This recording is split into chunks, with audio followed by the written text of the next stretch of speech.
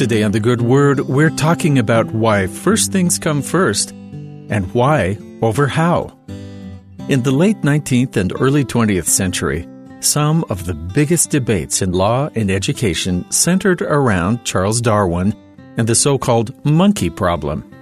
For millennia, the Western world had taught a specific dogma of creationism, allowing for no questioning of the accepted truths by anyone in the scientific or the religious community. But changes in scientific practices led to a great deal of evidence for the theory of evolution, which overturned accepted assumptions. Educators and scientists were occasionally put on trial for teaching or spreading these ideas that challenged the philosophies generally accepted at the time. The argument was that this all directly contradicted the creation as described in the Bible. Except there's nothing in those scriptures that gives an exact method and time frame by which the earth was created. Much of what was built up as the absolute truth that could never be contradicted had no doctrinal backing.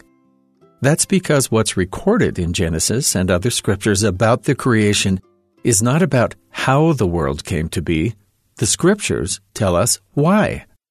The scientific method is very good at giving us possibilities on methods and time frames, but it can't give us meaning. The Bible puts the creation first before giving us any other information or guidance. Before anything else, the Lord wants us to know why we are here and who put us here.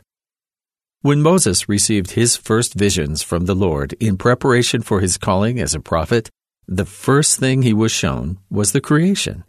In Moses chapter 2, the Lord prefaces this expanding vision with the following introduction, putting emphasis on just who was responsible for the miracle of creation. And it came to pass that the Lord spake unto Moses, saying, Behold, I reveal unto you concerning this heaven and this earth. Write the words which I speak. I am the beginning and the end, the Almighty God. By mine only begotten I created these things.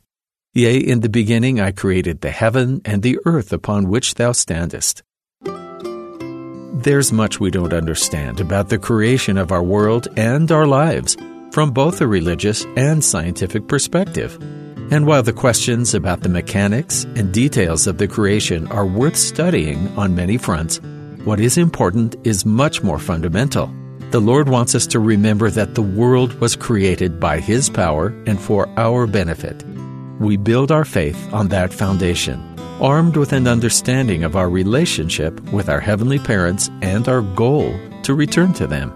The creation is more than a recounting of the Lord's labors. As one of the most important events in the history of, at least our existence, it contextualizes our mortal life as well as what comes before and after.